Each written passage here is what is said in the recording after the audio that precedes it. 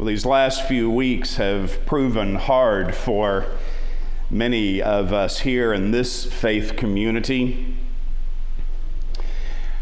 We work so hard to have things move in the direction that we need them to move in. We're always adjusting and shifting, nudging to get the most out of the days that we have left to us. And then, sure enough, life continues to happen to us. We make our days full, I think, because we feel we must. And balancing the things that are so very important to us with those elements of life that simply have to be done, have to be moved through, is quite tricky. And so when this reading came to me for our time together, well, Scripture sometimes has a way of catching us all by surprise, especially when we need it. I was reading through the Scriptures and I began to think of all the people who were like me in Scripture, who try to do everything well, who lead busy lives, perhaps too busy for our own good. And I thought, surely the Lord has something powerful to say to people like me, people who want the best, but have to grapple with getting the mix of the sacred and the mundane that form our days. How do we get that mix right? Now, Jesus continually shows himself to be a rabbi. He was a teacher to his followers first and foremost. Jesus also had compassion and at the same time real strength when it was needed. He could speak a hard word to somebody whom he felt needed it at the time. Jesus had this bond with his disciples that reintroduced them to the Father of all in the most engaging of ways. And at the same time, wove all this together with an invitation to join him in his ministry, in his mission. But we know this didn't always work. Think about all those who simply refused and walked away from Jesus. Certainly the Sadducees, the Pharisees, scribes, the temple elite. They made choices like we all do to choose to value their own community beliefs over those values that Jesus proclaimed to them. See, it's one thing, we all know this, it's one thing to present a new vision of grace and peace and friendship with God. One expects that there will be some who will reject any message of goodwill. But I can't imagine the pain that Jesus felt when those whom he loved and whom he knew loved him simply thought they knew better than the Lord. This happened a number of times in Scripture. Remember Jesus telling Peter, "Get thee behind me, Satan. Your thoughts are of men and not of God." That's the classic. And even those looking for a sign at Jesus' crucifixion, standing, looking up at him, they were taunting him, telling him to come down from that cross. People take their eye off of what is of ultimate importance. Think about how many precious moments we miss while our focus is on the things that, in hindsight, simply do not matter. Unrepeatable moments with family and friends that can slip away from us when we're not focused on the most important things that this gift of life has to offer. In every facet of our lives, distraction never builds us up. Distraction chops up relationships. A life unfocused on the important things, it doesn't give life. It makes us miss life's moments. It's a wolf in sheep's clothing, because living a self-reflected life is how we keep a hold on ourselves, our souls, and our bodies. And so we have this story of Martha and Mary. Now, honestly, were I an employer, I would hire Martha. Wouldn't you? I mean, the most important man of his age is lounging in your living room, and we would want him to experience the best of what we had to offer, the best of hospitality, the best of our conversations.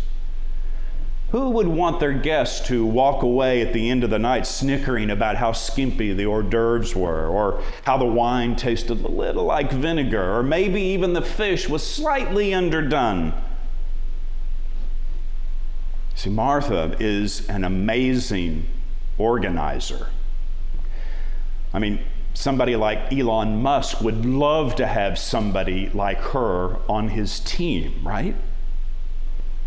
If there were such a thing as the Mount of Olives Plaza Hotel, Martha would love to work in an environment like that, and her employers would do everything in their power to keep her.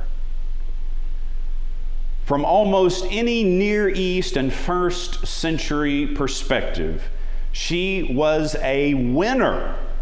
Someone you could trust to get things prepared, to do them right, to do them well, and to come in under budget.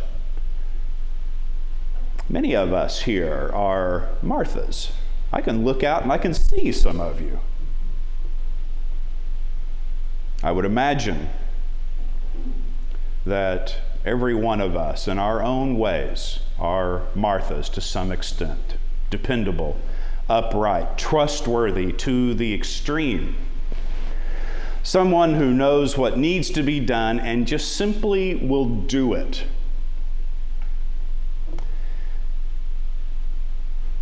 But here is how the good of Martha can interfere with us.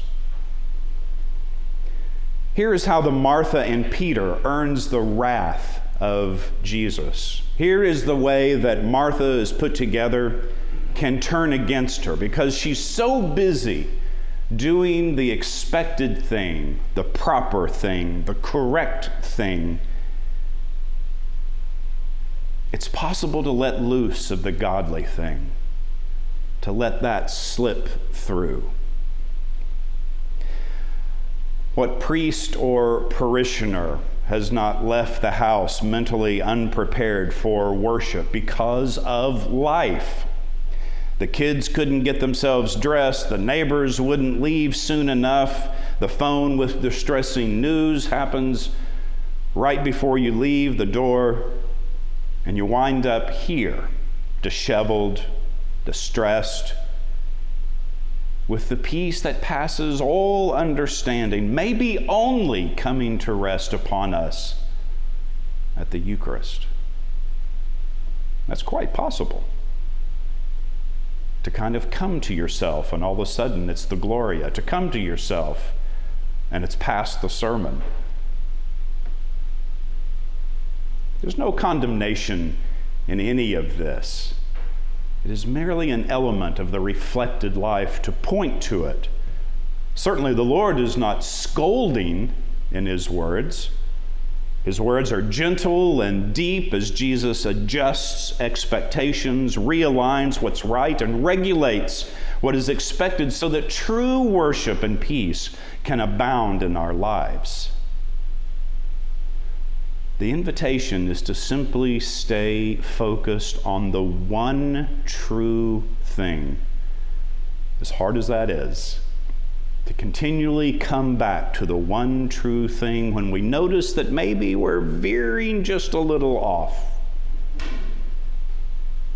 This is the invitation, and the offering is as soon as we can do that, and as often as we can come back on track, there we will find the peace that we seek. There we will be able to move forward and reach out a hand to those in need in the best possible of ways, offering everything to our Lord and Savior, Jesus Christ. The reflected life is simply a life spent ever trying to walk a little closer with Thee? We all have strategies to do this. Walk just a little closer with Thee. Amen.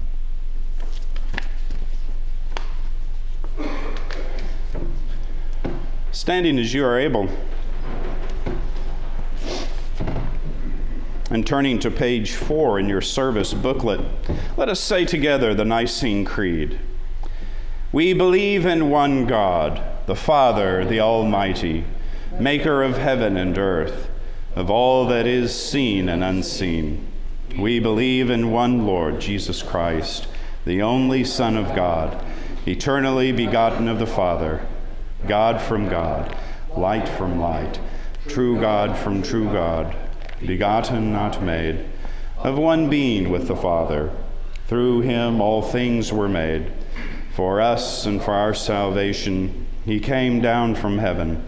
By the power of the Holy Spirit, he became incarnate from the Virgin Mary and was made man. For our sake, he was crucified under Pontius Pilate. He suffered death and was buried. On the third day, he rose again, in accordance with the Scriptures. He ascended into heaven and is seated at the right hand of the Father. He will come again in glory to judge the living and the dead, and his kingdom will have no end. We believe in the Holy Spirit, the Lord, the giver of life, who proceeds from the Father and the Son. With the Father and the Son he is worshiped and glorified. He has spoken through the prophets. We believe in one holy Catholic and Apostolic Church. We acknowledge one baptism for the forgiveness of sins. We look for the resurrection of the dead and the life of the world to come. Amen.